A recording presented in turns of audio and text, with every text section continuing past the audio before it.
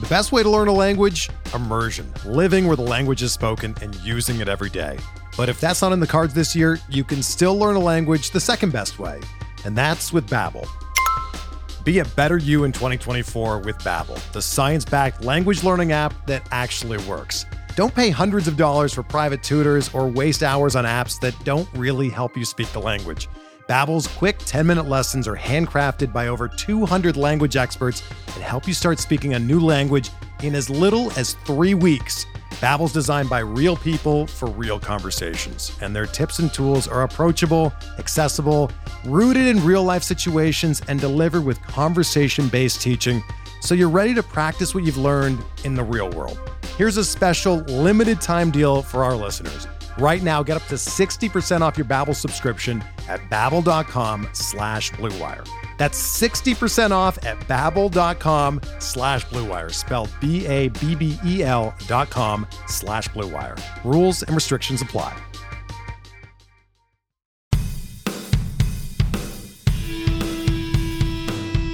How's it going, and welcome to episode 105 of On the Wire, proud member of the Pitcher List Podcast Network.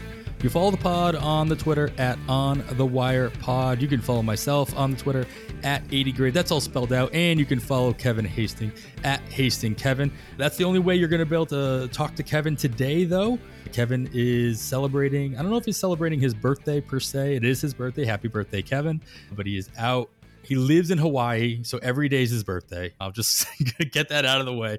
I believe he might be scuba diving or doing something extremely fun in Hawaii. So happy birthday. Make sure you shoot him out that on the Twitter as well. We do still have a great show. We're going to be breaking down going to continue our preview episodes where we preview our 5x5 categories. Today, we're going to be focusing on our pitching ratios, ERA and WHIP, and we'll get into the weeds in that. And luckily, I have a backup Kev, if you will, with our special guest, Kev Masarijan. Hopefully, I've been practicing that. Hopefully I didn't butcher that too much, Kev. But you guys should be following him on the Twitter at RotoSurgeon. You probably already are. You can also listen to Kev on his own podcast, the Operating Room podcast as well. Make sure you're tuning into that as well.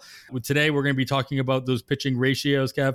And thanks so much for jumping in with me. And I'm looking forward to chatting. But how you doing? I'm doing great. You actually did a good job on my last name. Wasn't 100%, but it was as close as I can ask. It's spring training. Adam, thank you. It's a pleasure to be on. Thank you I would have loved to talk to the other Kev. It's his birthday, and your birthday, you can do whatever you want. No complaints on this end. Happy birthday to him. Hopefully he's enjoying Hawaii. I didn't even know he lived in Hawaii, so shout out to him for that. Yeah, he moved back. Unfortunately, he had to come back here at one point to the mainland. Luckily enough, I think he mentioned in the last episode of the episode before, it's not even his fault that he got to move back to Hawaii. It's his wife's fault. He got a job offer. Congratulations to Kevin. It's always the wife's fault. I've followed my wife to multiple places across the country, and it's not usually my choice. So I totally get it. All right, but we're gonna get right into it. We got a bunch of news, and it's just you and me, so we'll get right into. It seems like this happens every week, though. We go through all our news, and then on Sunday, as our episode drops, 5 more things drop. And this happened, I think, on Sunday, Monday, and Tuesday. A lot of stuff came across the desk.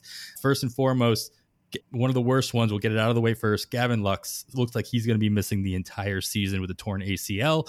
Basically been ruled out by Dave Roberts for the 2023 season.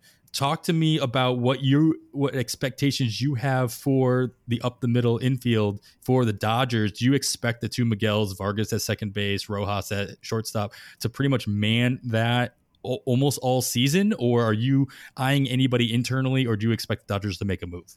I expect them by the trade deadline to make a move, but for now, I think they're going to be content with the roster as is. It looks pretty bad on the surface when you look at the bottom half of the order, but they always figure it out. Vargas, he has the hairline fracture in his, I think, pinky or finger somewhere. So he's dealing with that. He hasn't really been taking swings. Rojas, he hasn't swung one time. Nope. He still walked a whole bunch. Yeah, Rojas is not very good, but he's capable. He's a solid defender, so he'll see playing time. I expect Chris Taylor to be playing borderline full time within the first few weeks. I think he's going to be an integral piece in the Dodgers. So He's the internal option that's going to take over as the guy basically up the middle, where I don't know what's going to happen with Vargas. I assume he'll play a good enough amount of time. Rojas, like 60 to 70% of playing time will go to him, but overall it's going to be Chris Taylor, I think, that benefits the most of this, and I expect a bounce back from him given that he didn't have elbow surgery this offseason. Yeah, I like this for Chris Taylor a lot as well. Not that it was in question, but I also like it for Max Muncy, knowing that he's not going to sit once or twice a week as he might have done last year, especially while he was nursing his injury. Yeah, I told somebody on Twitter the other day, I'm with you. If they make a move, they make a move for a big name at the deadline. They're not. I think they traded for Miguel Rojas. He's their shortstop, and as simple as that. And I think that he's a viable volume play if he's on your wire and you need somebody in the middle infield who has a 4-game half week to start the week. Somebody to consider in that room, but not going to be still even in that lineup, as you mentioned. It's a little top heavy. Not exactly what we were scared of last year, where you always wanted to say, hey, if I can get a piece of the Dodgers lineup in my fantasy lineup, I'm happy. It doesn't feel that way going into 2023. They should still be very good. This is a top 5 offense. You have 2 future Hall of Famers at the top. So even though it's top heavy, it's like it's top heavy in a way that it's like manageable whatever happens in the bottom 3 or 4 of the order. Like Trace Thompson, oddly enough, like I know a lot of people don't like Trace just because he's like Klay Thompson's brother. He feels a nepo baby and whatnot just because of Michael Thompson's son. But I think he was like top 5 in X-Wo Bacon last year. Like it was like him, Aaron Judge, and Yordan Perez were top of the charts. He was ahead of Mike Trout on contact. So if he somehow puts it together, the Dodgers have just another miracle on their hands. But overall, it doesn't even matter if that happens because Betts, Will Smith, Freddie Freeman, Muncy, if he's healthy, JD Martinez, who people don't really talk about, the Dodgers added like a 130 weighted runs created bat in the offseason for like 10 mil. They're going to be fine. I'm not worried. Like Miguel Rojas, I'm just not interested in. He's not going to play enough and he's just not good. And yeah, that's usually the part that matters. That's the big, it matters more that he's not good. Yeah. But Chris Taylor's the guy I'm interested in. And it sucks because I was really excited for Lux's season. I was expecting like a 15-15, 290 average kind of season with really good counting stats, but especially after that photo of those arms rolling around. Like those photoshopped arms that I put out. People loved it. Your tinfoil hat too, right? Yeah, no, I was playing around. I was having a good time with that one. But overall, even if Lux didn't look like a WWE wrestler, he is still bound to be better I think he's like 24, 25. Like, he's still really young. And hopefully this leg injury or this knee injury doesn't affect him moving forward. Yeah, it puts it in a situation, if you're in a startup keeper league, this is a last round pick. That's a nice little stash. He comes back 100% in 2024.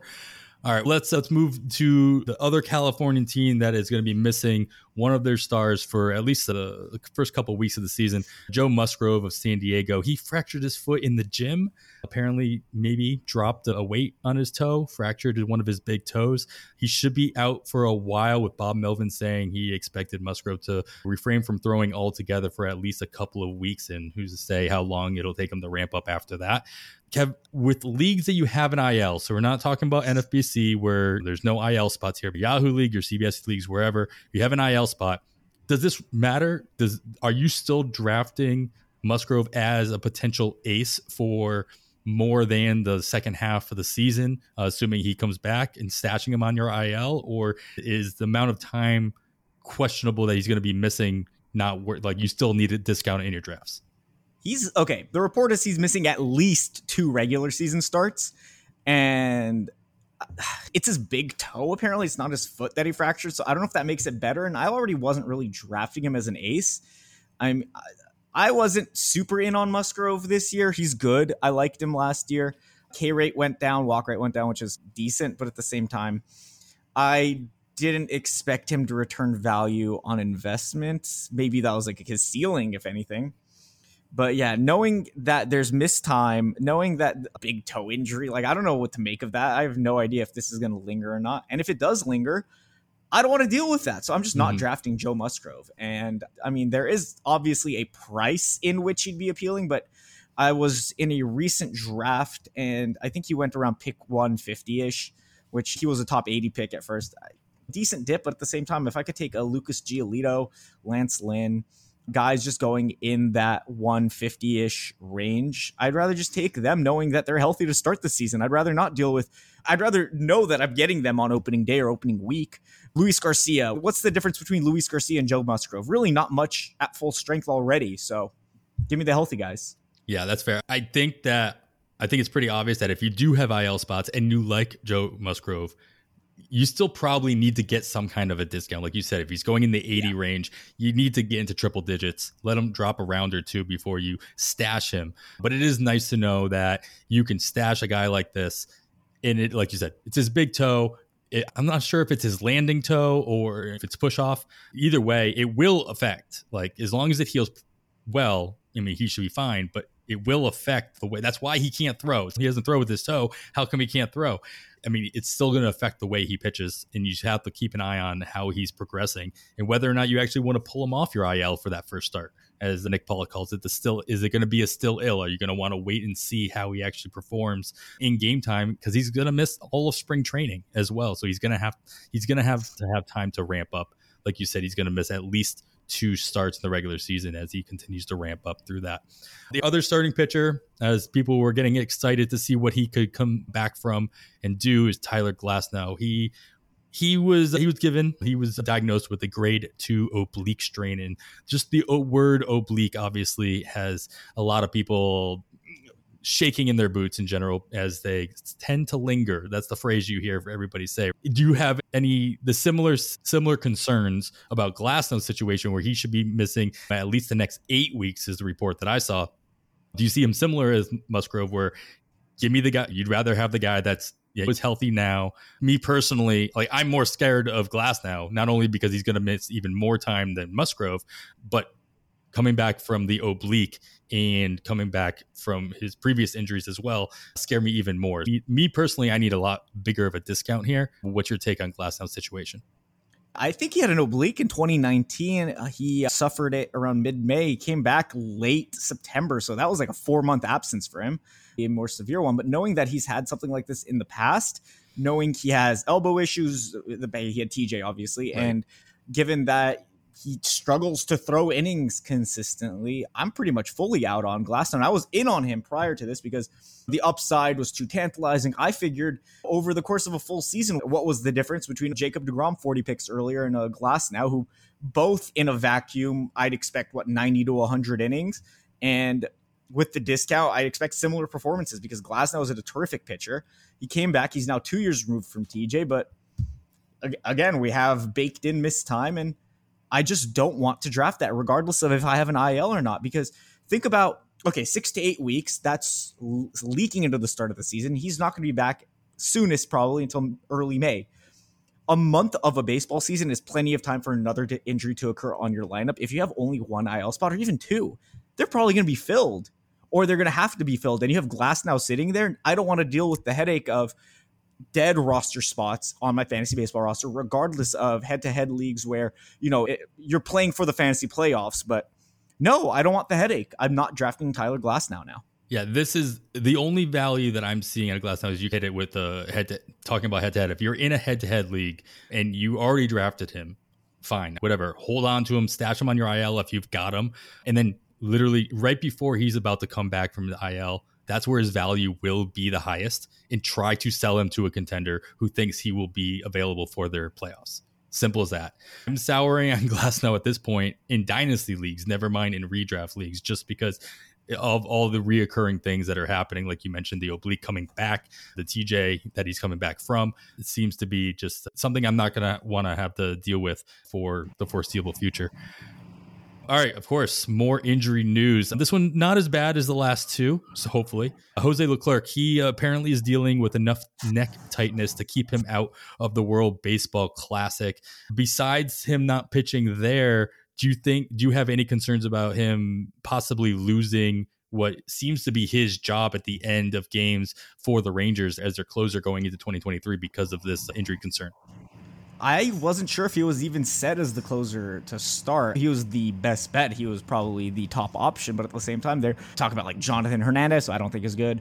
Brock Burke could mix in. Joe Barlow, who's coming off injury and not that good. But overall, I don't know what to make of Leclerc. I wasn't really buying in. He's had his injury concerns in the past with his elbow and whatnot as well. Being 2 years removed now from TJ's or whatever he had. Was it a shoulder or his elbow? I don't even remember. I think it was TJ. Yeah, because it was the problem. He was walking everybody before it. And then all of a sudden, oh, yeah, he's going to have TJ. Oh, that explains a little bit of that. He's definitely talented, but he's had one good season in the major leagues, and that was 2018. He was fantastic. His career high is like 14 saves. It's a walk monster in general. I just wasn't really drafting him anyway.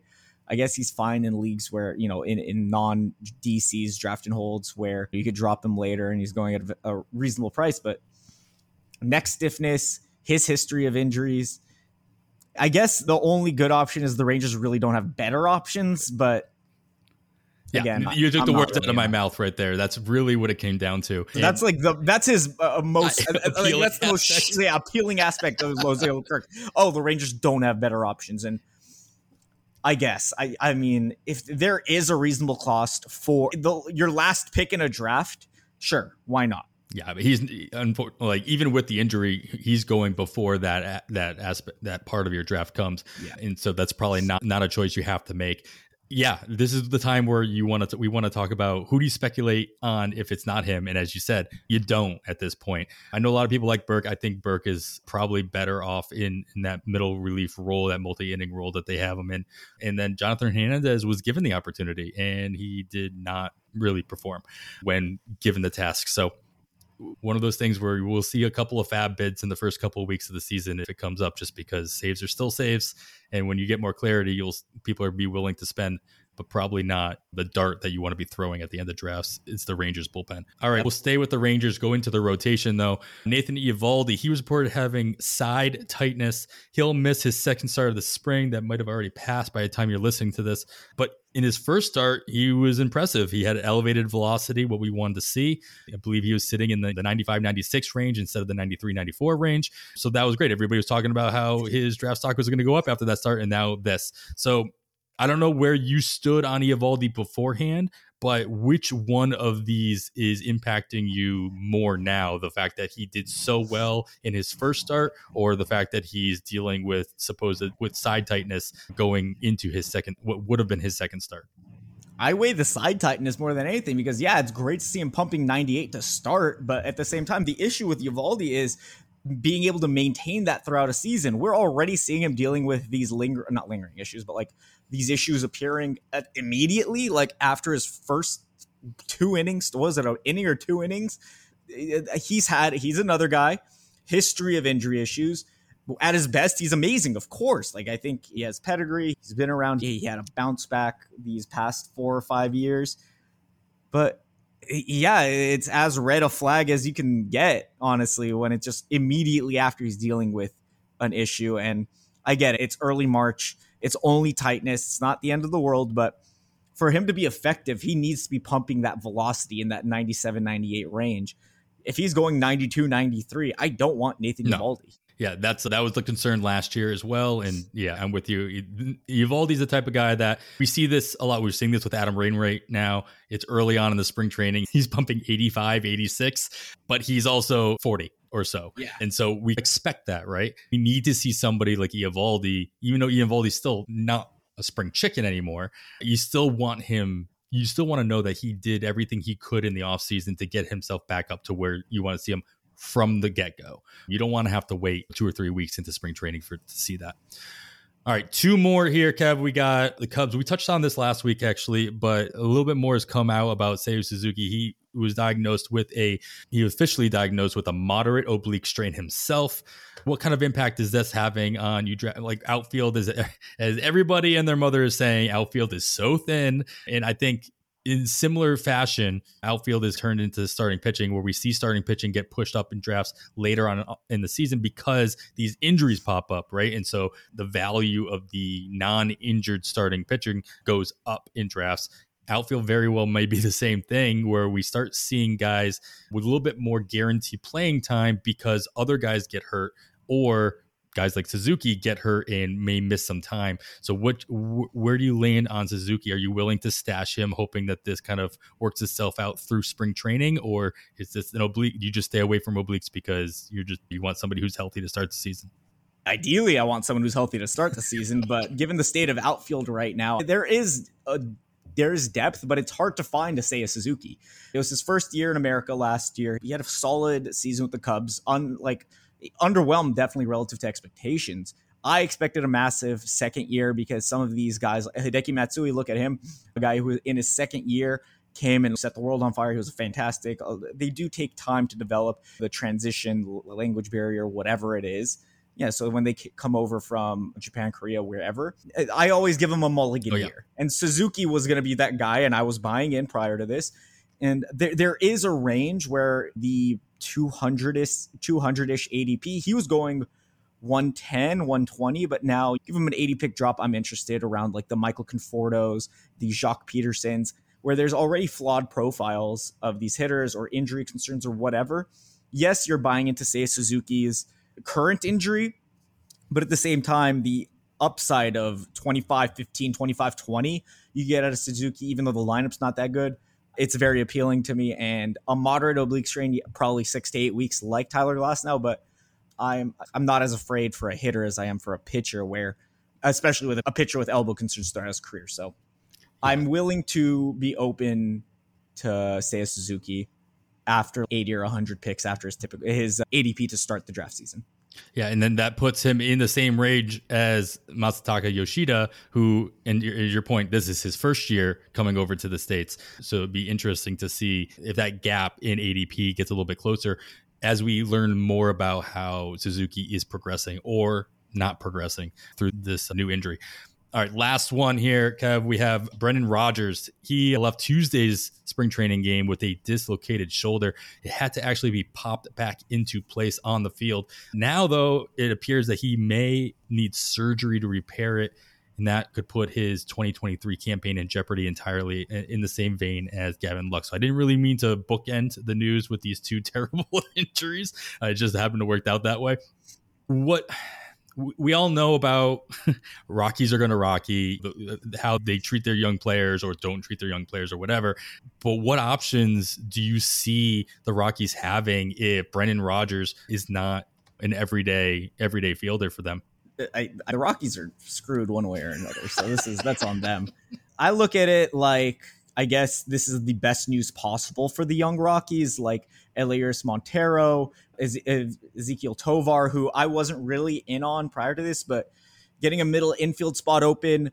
People were like, "Oh, Alan Trejo is going to take over." Alan Trejo is terrible, but he still might play because they're stupid. But when you look at it, yes, I think Tovar is a viable option. He might not be up for the first week or two or until Super 2 is up, but once he's up, I think he's going to stick because Tovar has the skills to be a very valuable real life and fantasy piece.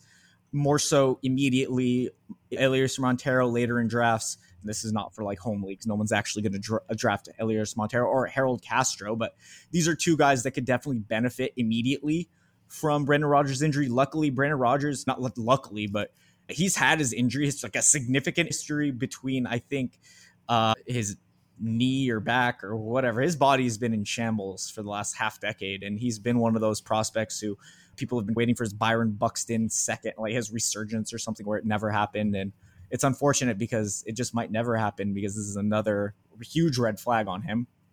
And I wasn't really in on him, but yeah, I guess Harold Castro, Elias Montero right now benefit, while Tovar, if you were drafting him in the near 300 ADP range, you might get a big winner out of this.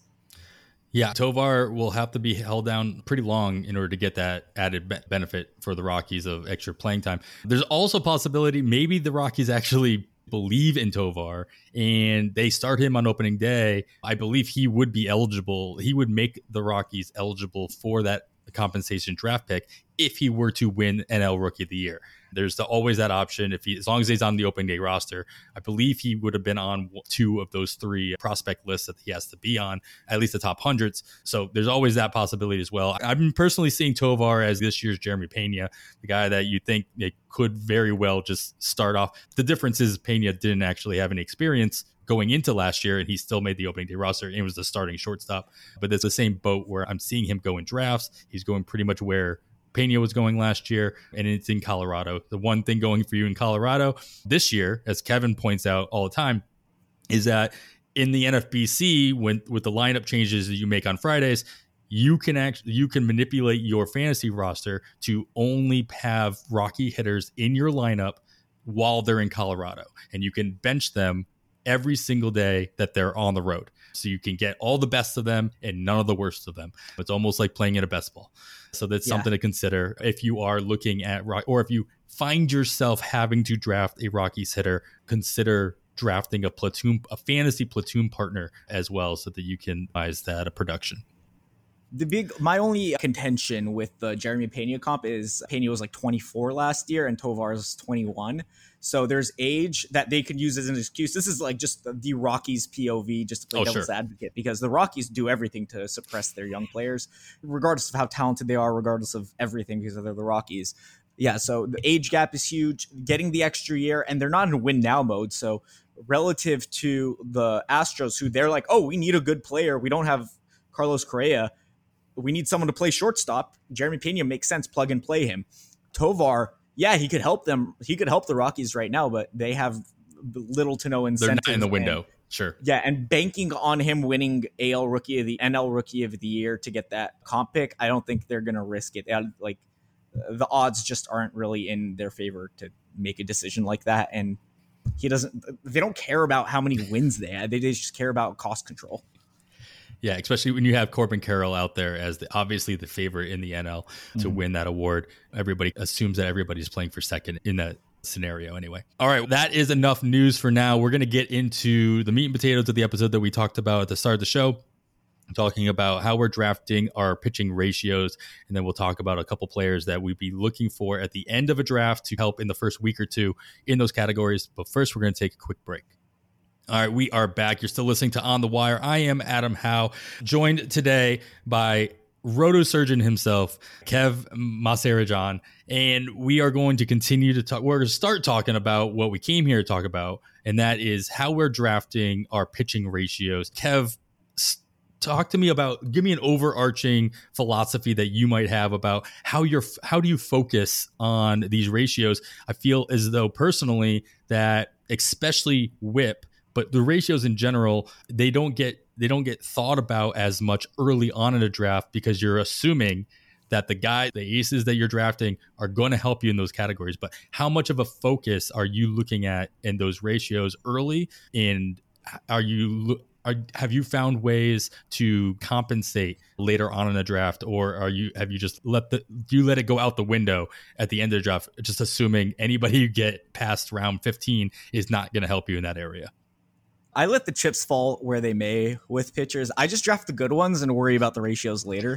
It's very hard to predict pitching ratios year by year because ERA is one of the most fluky stats in baseball. So my focus is get talented pitchers. If I get talented pitchers, I could possibly get a good ERA and WHIP. And if they get hurt, if they have a bad year because of some random home run luck, a terrible defense behind them, whatever it may be. Again, there are so many factors that they go into it. Injury.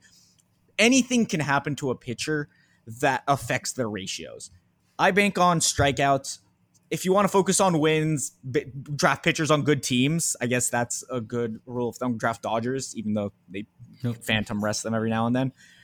Quality starts. The quality starts are probably easier. Quality starts in Ks. You just look at pitchers who typically go longer in games. Pitchers who have more 6+ inning outings. That's typically don't draft Andrew Heaney. But when it comes down to it, I draft Ks. If you draft Ks, you could typically draft good pitchers. That's how it goes. K- walk ratio is a very good way to indicate where the good pitchers are. XFIP, Sierra, all that good stuff. So my draft strategy is let the pitchers come to me. I'm not going to go after them one by one. I'll have pitchers I target. I'll have pitchers I fade. But overall, there's no one way to go about grabbing these ratios because it starts at drafting the good player and it ends on them not getting hurt and them not having terrible luck throughout the season.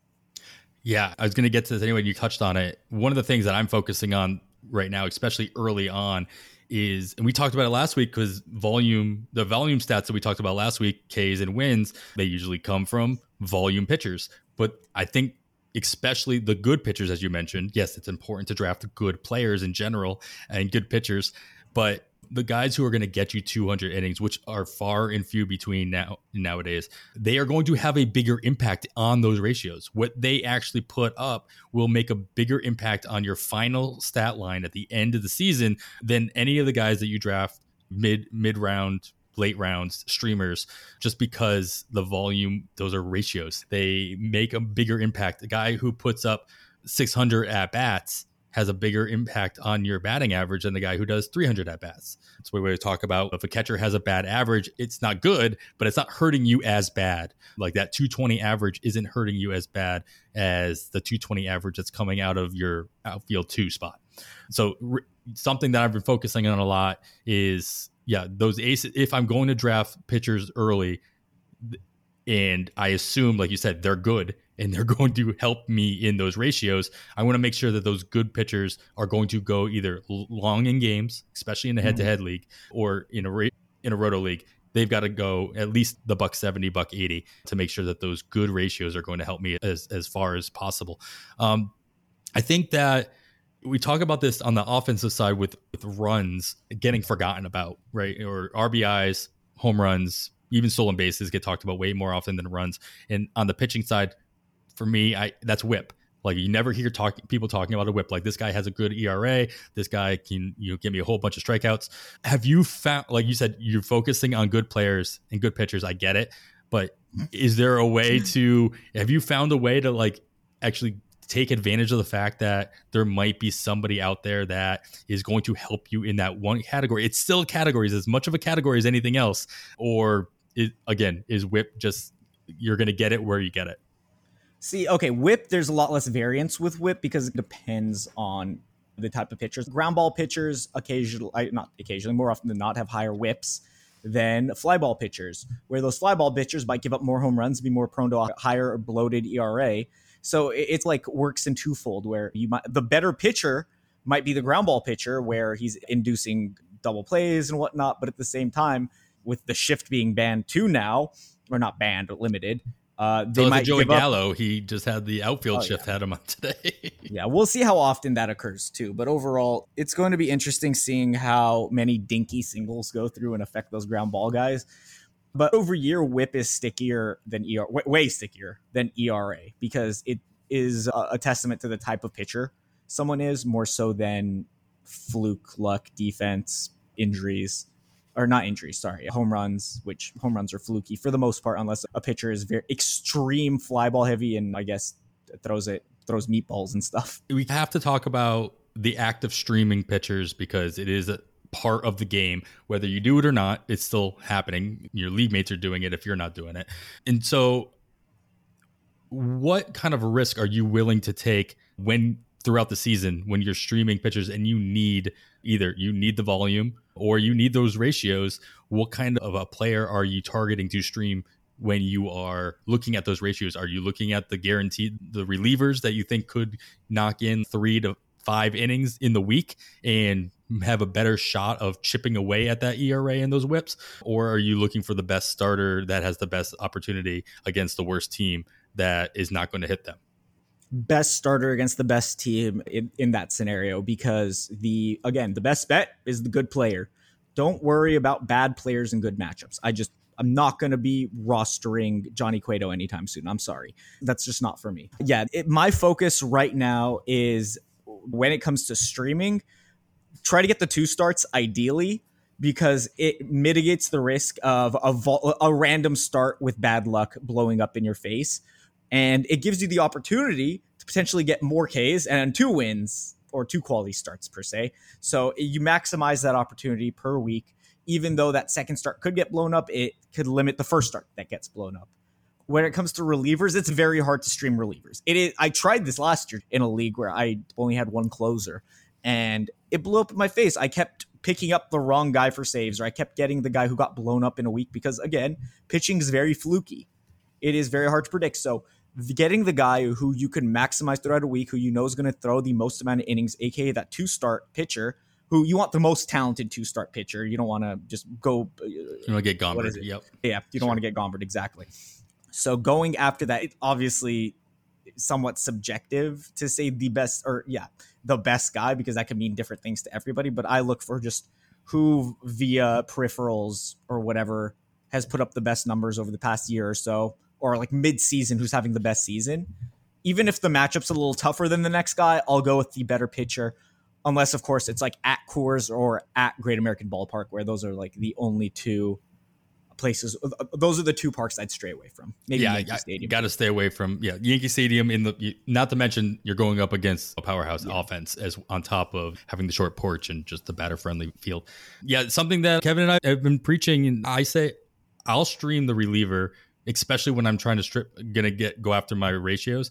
As long as I feel they're going to get the volume to actually do damage. And when I say that, it's like I'll look for the middle reliever who hasn't pitched all weekend, so that I know, or I feel confident that they're going to come in on Monday or Tuesday and have more opportunity throughout the week to come in and not just get 2 or 3 innings. Hopefully they can get all the way up to 5 or 6, which is the equivalent of a start, and they're just doing it in smaller increments. It's still going to add up to the same. Yes, that gives them more opportunity to get blown up. And to your point, you still got to be focusing on the good players, the good pitchers. And I'm not going to be throwing guy out there just because I think they're going to get volume. But then again, the good pitchers are the ones that in bullpens are usually the ones that are going to get the volumes from their major league teams as well. So I have that going for me as well. At least I have the major league teams looking out for my best interest in that way. All right. I know we're going to be looking at ratios throughout the course of the season, but you really got to start looking at every single category from the start. So we're going to talk about a couple of players that we might be looking at with our final draft pick, with our first week's worth of fab, that can fill the gap, fill the holes in our rotations, that can help, or at least chip away, give us a good starting spot in going into the 2023 season. But before we do that, we do have to take another quick break. All right, we're back, Kevin. Let's get right into it. I asked you to take a look at the ADP board of online championships over the last month and take a look at players that were going past pick 325. So these are guys that are going in the last 2 or 3 rounds, if at all, that could possibly help you in your pitching ratio categories, your ERA, your WHIP in the first week or 2. Maybe you hold on to them longer than that, but really my personal focus on here was guys that I'm going to build that I think are going to get a start in that first 4-day week before we turn over to the second fab period, or could line up for 2 starts. They're decent pitchers. They're going to get you volume, and they can cut into those ratios for you. So I'm going to let you start it off here. I asked you for 2 starting pitchers and 1 relief pitcher that could chip away those ratios. Who are you looking at? First off, Jose Quintana.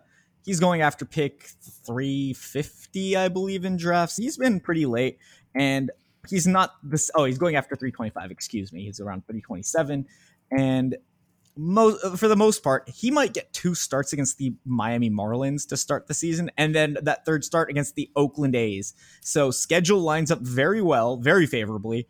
That's reason number 1. Reason number 2 is, I guess, getting signed by the Mets is as favorable as you can do, because that's a top 2 pitchers park in the MLB. So even if, let's say he cruises through those first 3 starts and you're like, I don't know if I should drop him, just know his home park is amazing. Like Taijuan Walker, who isn't a great stuff pitcher, maybe back in the day it was prior to all those injuries, but now he had a fantastic season with the Mets, and he should have been blown up several times. So Jose Quintana, even though he isn't the most talented guy now, he has reinvented himself over the past year or so after his not so great era with the Cubs, and Pirates signed him, fixed him, Cardinals got him. He was fantastic for the most part last year, and I expect somewhere between a 3.5, 3.8 ERA for him this year. But ideally, you're getting him for these first 2-3 starts. I expect maybe he'll get 1 blow up, but out of those 3 starts, you should get a guy who's typically going deep into games, pitching on a good team with a good defense and good home park that you can hold for the rest of the year, if maybe he even advances past his reinvention last year. So I like Jose Quintana. Yeah, it's nice to have somebody on the podcast besides Kevin wax poetically about Jose Quintana. So I'm glad that I saw you put his name on the rundown here. Yeah, the beginning of the schedule for him, he's the only lefty in that rotation for the Mets. He should get one of those first 4 starts, I think, against Miami. So I think that what you said lines up perfectly. That's something you have to be looking at, especially for these late round flyers that these are guys that you want to draft, people that you want to actually play. Yes, you can throw your darts, you can get your stashes, and you're like, hopefully Brandon Pfaadt makes the rotation or he gets called up early. I can stash him for a couple of weeks or whatever. But a guy like Quintana, you want to know that if you're going to draft this guy, I want to be able to play him. Jose Quintana is not the type of player that you stash. Simple as that. So as long as you know if he didn't have this lineup, yes, it's nice that he's at the Mets. It's good stadium, all that stuff you said. But if he didn't have the lineup options of where he's going to be playing against this early in the season, I don't think he makes this list. I think the fact that he has these matchups makes him much more viable in this scenario. And who knows? Like you said, he continued to do well. Like I said, he's the only lefty. He's not going to lose his job. And I can't believe you said that the Pirates fixed somebody, and that was amazing. It's their new GM. It's their new system. Like they've done really well. Even Mitch Keller. Like I know people joke on Mitch Keller, but they somewhat fixed him recently. Roansy Contreras, I expect a good year from. Yeah, they're very much more analytically inclined now than they were in like the Huntington era. Yeah, I'm excited. We'll give them that. All right. So I'm going to give my two guys, and I want your feedback on this because I think I made at least one terrible choice here and maybe one viable choice. And I want you to pick which one is which. Basically, I went after, again, I'm looking for guys I think are going to start in that first week. So I went after the San Diego rotation. We talked about Joe Musgrove is not going to make his first couple starts of the season. That opens the door for Nick Martinez and Seth Lugo to be in the rotation in the starting five. Seth Lugo is not the guy I chose here. Nick Martinez is. And then the other option here is Michael Wacha. Michael Wacha, and I picked Michael Wacha and I picked Nick Martinez for the very simple fact is that they're going to start in that first 4-game series that they have. And so I want to make sure that I have 9 pitchers that are going to actually produce in that first week. Now, with that being said, they also have Colorado on the road. That is not as appealing in the first series. I get that, as you might think, just because they're not coming from Colorado to play. They're coming from Arizona, which is a whole lot similar to San Diego in that respect. So they're not being affected by the altitude and then leaving the altitude and all that. It's still the Colorado lineup. I'm not scared of the Colorado lineup. I know Chris Bryant is tearing it up right now in spring training, but I'm not terribly concerned about that matchup. And whether even with Michael Wacha's like end of season with the Red Sox last year, not looking that particularly great. The first few weeks, April into May, didn't look half bad for him. And so if he's coming back in that same kind of groove out of spring training for the Padres, this could be an option to, I know we're talking about ratios here, but going up against Colorado, he could give you all 4 categories from this start. Nick Martinez has looked much better in spring training. Wacha has not. I will give you that. I'm not even going to pull up the numbers. I just know he's got 50 over 6 ERA. I think he's got 15 innings already. So they've been throwing him out there. He's not performed that well. It's early in spring training. It's overreaction city. I totally get that. Nick Martinez is probably the one I would lean toward more. Just the fact that he's actually looked good. He was stretched out at the beginning of last season. So any concerns I think that people might have about him transitioning from his reliever role into the starting role, something he was very vocal about. He really wanted. Him and Seth Lugo said they signed with places because they wanted to sign somewhere that was going to let them start. I don't know how long both of them will start throughout the season, but at least Nick Martinez has already shown, hey, yeah, I can go 6-7 innings, at least in the start of the season, and that'll give him more opportunity to volume his way into better ratios, not to mention put himself in position for a win. I'm not worried about the strikeouts here. That's not what we're talking about. So if you were like, these are also 2 guys I think will get fabbed in the first fab period of the year, especially when the rotations are announced. If both of these guys are announced that they're going to be, let's just say they're going to start number 3, number 4, they're going to start Saturday and Sunday for the Padres. Are you fabbing either one of these guys just so you can get 9 guys in your rotation to get you that volume? Or do these days not fit that mold that you're talking about? I only pick good players in good situations.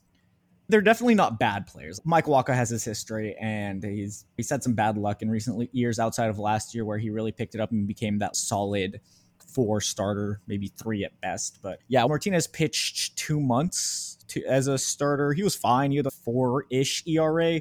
Peripherals were around that 4 range, so it's not, he wasn't pitching, overperforming, underperforming, whatever. So a matchup against the Rockies, or not Cardinals, excuse me, Diamondbacks, yeah, that's fine. You could definitely stream. I think the Diamondbacks offense will be significantly better than last year, Sure. but even pitching in Arizona is fine.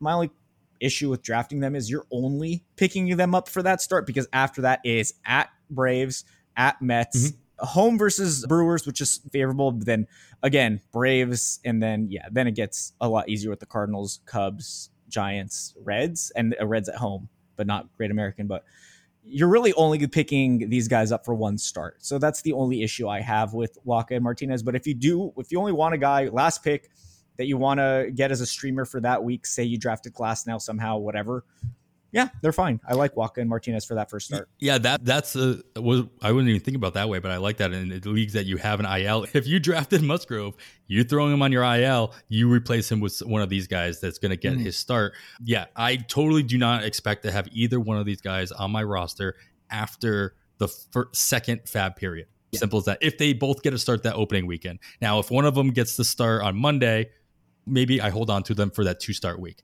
But yeah, beyond that, I do not expect them on my roster after that. These are definitely they're streamer draft picks, which I think are completely viable. So you save yourself anywhere between $5 and $50 in fab in your first week. All right, why don't you bunch these last two together for me, Kev, your second starter and your reliever that you think might be able to chip away at your ratios in the early weeks of the season. Yeah, I know this one sounds gross, but Kyle Gibson, moving from the Phillies, which Citizens Bank is pretty hitter friendly, moving there to the Orioles, which a more neutral park in Camden Yards, since they moved the walls back. First start, possibly either against the Red Sox in Boston or at Texas against the Rangers. Boston, Fenway hasn't played as hitter friendly since they installed the humidor. Texas's new park is much more pitcher friendly than the old Globe Life, where it was just home run central. So you get that, and then possibly avoid the Yankees, and then get the A's, and then possibly the White Sox, and then Nationals, and then Tigers, Red Sox again, Tigers, Royals. So up until like early May, if you draft Kyle Gibson, you could have a slew of amazing starts. So this is just the kind of guy you could, again, you're not really drafting Kyle Gibson for his upside, but he's a guy who could go 5 to 7 innings consistently, give you potential wins, strikeouts. He's a K per 9 kind of guy, or almost. And I think he got some bad luck last year. He's still got some stuff in the tank. His peripherals are really solid. Everybody chases Kyle Gibson every year for some reason, but yeah, he had a sub 4 xFIP last year. Sierra 4.06. I think the Orioles defense is solid, at least better than the Phillies. Anything's better than the Phillies last year. Yeah, I'm in on early season. Kyle Gibson can be a very good starter for you for that first month or so. Opening day starter Kyle Gibson. Probably. Look at their rotation. As much as we all want to see Grayson Rodriguez out there, I don't think he's got to earn his spot in the opening day roster, never mind the opening day starter gig. So he'd get Boston, the Rangers, the A's, the White Sox, and then the Tigers. So I like that. I like that a lot. I like those matchups enough where it's one of those things where I probably won't end up drafting or picking him up for that first start, but I'm hoping he gets shelled so that he gets dropped, I can make a bid on him for the remainder. That schedule you laid out there does look pretty nice. All right, what about your reliever? Where do you land on? I know that like you said, you don't stream the relievers, but I think that this is a valuable position that is untapped in a lot of leagues. Who would you be looking at that could chip away at those ratios? Okay, Giovanni Gallegos is the guy I'd look for ratios, because I think Gallegos, outside of the issues with the pitch clock, because he is extremely slow, but Gallegos is going after pick 300. He's a fantastic pitcher, and he could wind up easily back in that closer role, given that they tried to mix him back in with Helsley. Beyond just Gallegos being a very talented pitcher, give you Ks, he gives you his whip outside of last year was sub 0.9 from 2019 to 2021. So he'll give you an immaculate whip. He's at full strength. I think he dealt with minor injury issues last year that kind of threw him off. Yes, ERA should be somewhere in the low 3s as it's been, assuming he's at full strength and the pitch clock isn't as much of an issue a month from now. Yeah, give me Giovanni Gallegos going around pick 320 if I'm looking for a guy for ratios and potentially even getting me saves down the line, because Helsley throws like 102. He could blow out his arm any given day. Yeah, St. Louis is not. Helsley only had 19 saves last year. Gallegos is going to get some saves. I love this call out here just because he's going to help you in 3 categories, especially especially in a 12-teamer where you're getting him in the last 2 rounds and you feel confident you would actually use him early on. This isn't a stash. This is the guy who actually can produce for you, which is what we're going for here. I like that call out a lot. And I think that, like you said, anything can happen in that St. Louis. I don't think Helsley is as personally. I've been fading Helsley entire draft season just because it's not enough of a guarantee that he has that job to be drafting him where he's being drafted. Early on in draft season, I was going gung-ho at solid closers that I knew had the job. I got burned by Liam Hendriks, unfortunately, in 2 spots, but mostly the Edwin Diaz's of the world, the Rafael Iglesias of the world. I had no problem paying up for them. Now, as the season is getting closer, a couple of situations have gotten cloudier, but a couple have gotten a little bit clearer. I'm willing to wait. I'm willing to take my flyers down the line, and Gallegos is going to be one of them. My relievers that I'm focusing on an entire bullpen, and that is the Tampa Bay bullpen. And the main reason for that is exactly what you talked about with Jose Quintana, what you talked about with Kyle Gibson's schedule, and that is the Tampa schedule to start the season. The first 3 series they have against Detroit, at Washington, and then against the A's. And Jason Adam could be in the very same situation as Gallegos, where he is stealing saves from Pete Fairbanks, who I think a lot of people are just assuming has the job. We all know what Tampa's history is. And Tampa has had history, granted, of giving a guy 40 saves in the season. So that can happen. But Fairbanks has not been the pinnacle of health himself. And Adam is going to be right there as the C2, if you will. But I'll also point out another lefty in that bullpen, Garrett Clevenger. He finished the season after coming back to the team with 18 1/3 innings. He had 13 appearances, struck out 25. He walked just 4. This is a guy who the 3 teams I said, not only are they poor lineups, but they're pretty lefty heavy as well in those lineups. And so these lefties, I think, are going to get plenty of work in the first 3 series of the season. And these guys are going to get work in that first week that we have in NFBC before Sunday. And I think they're going to get plenty of innings in the second week as well. So I'll be looking at who's the best reliever available at the end of drafts, whether I'm in a 12-teamer or 15-teamer, just to fill some innings. And these guys have the strong possibility of going, especially Clevenger, who, like I said, went 18 1/3 with 13 appearances. So he's going plenty with over 2 innings worth pieces of work in his appearances as well. So can help me in that category a little bit more with a little bit more volume that you would see out of a reliever.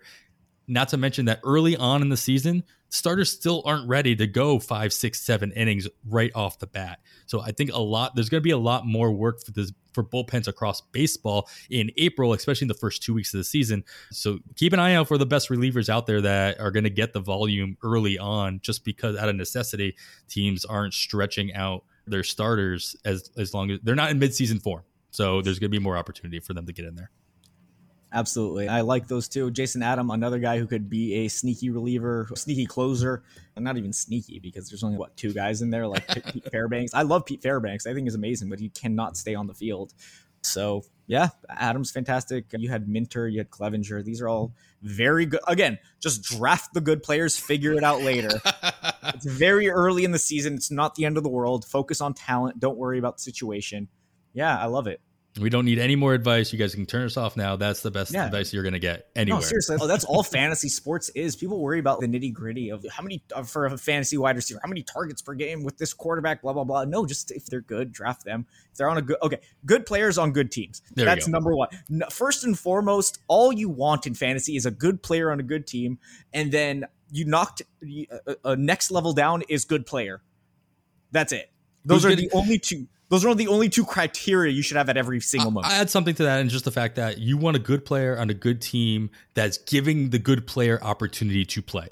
We went through this with Kyle Tucker early on in his career when they weren't calling him up. And then when they did call him up, he wasn't playing every day. And then when he was playing every day, he was batting 6th in the order instead of 2nd in the order. And even so, let me interject real quick. Everybody complained about Kyle Tucker preseason last year. Oh, he's going to hit 6th in the order. Yeah, he hit 6th and had 107 RBI, 25 stolen bases, and 30 home runs, which he had 30 home runs the year prior as well. So yeah, his average was lower, but overall, you still got a fantastic fantastic player. So we worry about these things that we should not be giving a single crap about and overblow it when Kyle Tucker's an amazing player. He's a first round pick, a top 6. I got him plenty of places. I'm not arguing that fact. I'm drafting him wherever I can. Yeah. And he could hit 6th all year if he wants to. I don't care. I got a good player, a very good player on a very good team.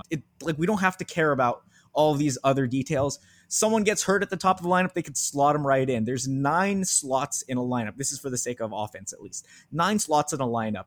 An injury could happen to any one of those 9. That bench player you're drafting, assuming they're a good player, can slot into one of those 9 spots. It doesn't have to be anyone specific, given how versatile players are, how athletic they are, and whatnot. So obviously, unless they're like pitchers or catchers, that's like the only 2 overall. Sorry for the rant, but it pisses me off every time I hear, oh, lineup slot, oh, playtime, oh, this or that. Are they good? Are they good? Yes, draft them. Are they on a good team and they're good? Draft them. Reach for them. There you go. I like this mentality during a draft. I think you're absolutely right during a draft. In season, there's a lot more nuance. Excuse me. Obviously, if they're not playing, that's different. It doesn't matter how good they are. Yeah, they're AAA. Yeah, I'm not picking up the AAA guy, even though I think he's better than the major league guy. Okay, yeah, obviously there's some nuance. That's all. There's some nuance here. That's good. That takes the place of Kevin's normal situation where he comes in with his final thoughts. I think this is Kev's final thoughts. I think that works really well. I appreciate that. It's for every fantasy sport: baseball, basketball, hockey, golf. I don't care. Good players on golf. You're not on a team, but you get my point. Good players on good teams. Finn. That's it. End of podcast.